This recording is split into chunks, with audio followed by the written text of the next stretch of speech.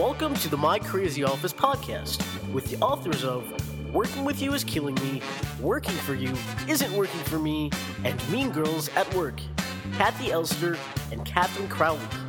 They're committed to creating world peace, one crazy office at a time. And now, here are Kathi and Katherine. Hey everyone, I'm Kathi Elster. And I'm Katherine Crowley, and welcome to My Crazy Office. Today we're going to discuss the challenge of working for a boss who is hard to read. We'll start with a question from someone who finds it difficult to know whether the new boss likes or dislikes any ideas. During the second part of our podcast, we'll examine what managers can do to encourage ideas in meetings. Yeah, this is such an interesting topic. I bet most bosses who are hard to read don't even realize that they may be discouraging their staff in a variety of ways. I hope listeners will send more questions like this to info@mycrazyoffice.co. All right, Logan, what's our question? I've been at my current job for almost 2 years. 6 months ago, my boss quit, and her boss is now managing us temporarily. He's very likable, but extremely hard to read.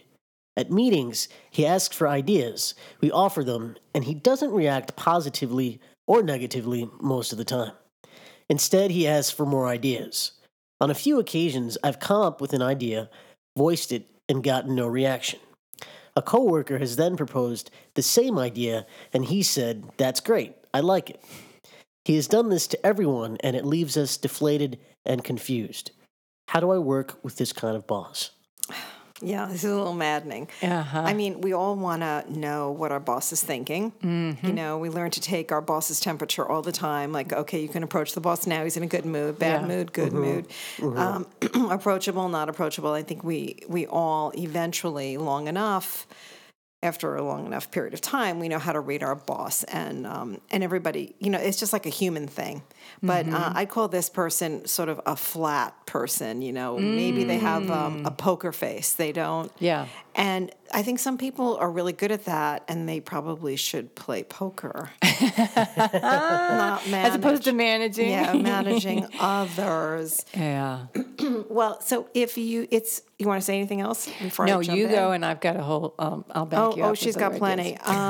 So the thing is, I think if it's been 6 months and you don't know how to read this person's, their body language, their face, anything, and hasn't addressed it, that's a little off for me. So I think you do need to approach them. And ask them, you know, what are the expectations? Where do I stand with you?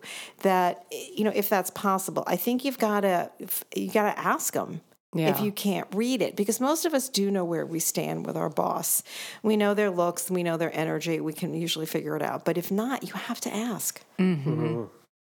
That's interesting. I was thinking that it's part of what sounds a little confusing about this story is it's actually hard to know whether the ideas register with the boss or not. Well, there's that too. Yeah, whether they're actually absorbing or listening to what you're saying. I really like that idea of approaching the boss. I was also thinking that once you do get a "that's great, I like it" on those rare occasions, you might want to take those ideas and really, you know, try to beef them up, or at least go back to the boss and reinstate if they have some kind of attention issue, which many, you know, a visionary does.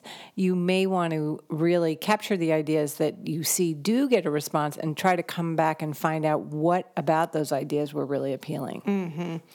Yeah, if there's any consistency with it. You know, I wonder also if this boss maybe has a non-trust issue, maybe doesn't really want their staff to know what they're thinking. Maybe they think it keeps them on their toes. I'm not really sure. It's pretty ineffective, as you see. This person had to write in a question because it was so painful, right? Or it's so confusing. So I think you have to confront this person head on. Yeah. Well, the other thing that I was guessing at potentially is because this boss is essentially subbing, right? They're interim boss and probably not that familiar with the department and their issues, that it could be that this boss doesn't even know what he wants, you know? And so even if you go and say, I'd really like to know more about what you're looking for, he or she, if it were a woman, may not be able to articulate it, which can be challenging as well. Yeah. Maybe they're not interested because I don't know. this is just an interim thing, and so maybe they're thinking, why invest so much? I'm just here for a short period of time, so which is not great, but... Well, I mean, either way, I think you should know as somebody who deals with somebody like this is ineffective leadership in general. Yeah. You know, you do want to teach your staff how to give feedback and show what, you know, encourage it. Right. Yeah. So this is just, in my opinion, off. So I don't know that there's some great strategy behind it. Yeah, exactly. You know, this I agree. just may be that this person, you know, just got away with a poker face, you know, like a resting bitch face. Like it's just somebody who's it's always got a worked face. for them, maybe. Right, and they don't know how to do anything else, which is unfortunate. And those they were flat people. Yeah, They're just flat. Well, he says he's likable, but extremely hard to read. And I think the other piece is not to take it personally, right? That this Well, if they do it to everybody, it's not personal. Exactly. Why are people like this? I want answers, Kathy. Well, you used a really descriptive term, Kathy, which is flat. And there is a term in the land of psychology that there are people who are flat affectively. Yeah. So in other words, they don't actually have that much feeling running through them. And they can be surprised that you are upset that you're not, that they're not giving you proper signals. So very often they're not even aware of the lack of signaling that they're giving you. They're just being, you know. They're just being who they are. But I think that a point you made is so interesting, which is in some regards that poker face can probably take someone a long distance, right? Because for the people who are busy trying to read and please and, you know, do the right thing, they can get people to work very hard for them. Right. Right. So, yeah. Yeah, I don't think this is a big master plan, though. I just think this person has, you know, we all have faults and we all have weaknesses, and that's what this person's problem is. They shouldn't be running these kinds of meetings. Right, and chances are that their friends and family have the same complaint, by the way. Yeah. Yeah, I mean... Talk to their wife. I'm sure that's true. Yeah. You're so flat. I'm sure there's something to that. All right, so let's look at it from the manager's perspective. How do you encourage ideas at meetings? Because I think... this is a good example of somebody that's very difficult to work for. Yes. I mean, they're not the worst, obviously. They're not yelling at you. They're not manipulating you or micromanaging you. They're just sort of leaving you flat.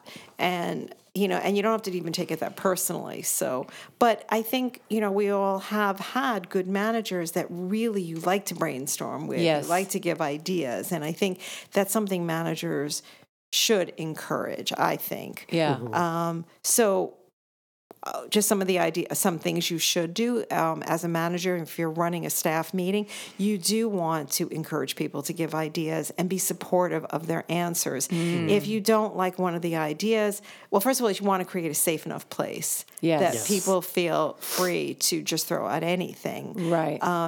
But you can also at the same time teach your staff. This is the ingredients that I want you to think about. These are the kinds of brainstormings I would like to see here. So you can lead them in the right direction. It doesn't have to be a free-flowing thing. You know, you have to teach them how to brainstorm. Yeah. But you want to create a safe enough space that people know that you appreciate their ideas. Yeah. You may not go on all of them. You may not use them. Because, see, here's the thing. When somebody throws out an idea that maybe is an ideal, it triggers other ideas. That's right. I was going to say one very practical tool, I think, is a whiteboard when you're asking for ideas, because then you don't have to jot them down, and someone else could jot them down, but then at least it shows that you're tracking what people are offering. You know, going back to the complaint of this other person, which is, I give my ideas and I don't even know what's registering for them. But we've actually met a few executives who have whiteboards in their conference rooms because they want to encourage the generation of ideas. And as you say, aren't invested in it has to be perfect when you first first express it. It's more like, well, let's draw the bigger picture and keep building on it. Mm-hmm. Yeah, and you have to remember as a manager that staff likes to feel appreciated, and they like to know that you care what they think. Yeah, sure. So this Mr. Poker Face there, it's there's something deflating about working with somebody who doesn't really say good idea, or that idea maybe we can look at in a couple of months, or just anything. The lack of encouragement is deflating. Or even tell me more about what you're thinking, right? When someone offers an initial idea. I don't quite understand what that is, but describe it to me further. Mm-hmm. I think the thing that's interesting, Kathy, is when you're talking about if I'm a manager and I'm not getting ideas from my staff, that's probably telling me that somehow I'm conveying mixed messages, right? Mm-hmm. Like either that I'm negatively oriented towards their ideas, or I just don't care. Or, what have you found in working with managers who have a hard time soliciting responses from their staff? Well, I think they don't create a safe enough space, and also I think they don't really like their staff, and they don't want to hear their ideas because they're not useful. That kind of a disconnect is not good. Yeah. If you've got staff that you don't appreciate, that's a problem. If you're a manager and you don't like people, that's a problem. Yeah, that's a real problem. Yeah. So, look, not every organization needs brainstorming, but, the people that are doing the work actually have the best ideas. Yes. So you have to be willing to hear them sometimes, not all the times, but sometimes. Mm-hmm. Yeah. I think that's true even with things that have to do with the logistics of the office or policies that should or need to be instated. That there's nothing better than finding out from the staff what their perspective on the situation and what their thoughts are about how to solve a certain problem. But then if you don't agree, you do have to explain why. Right.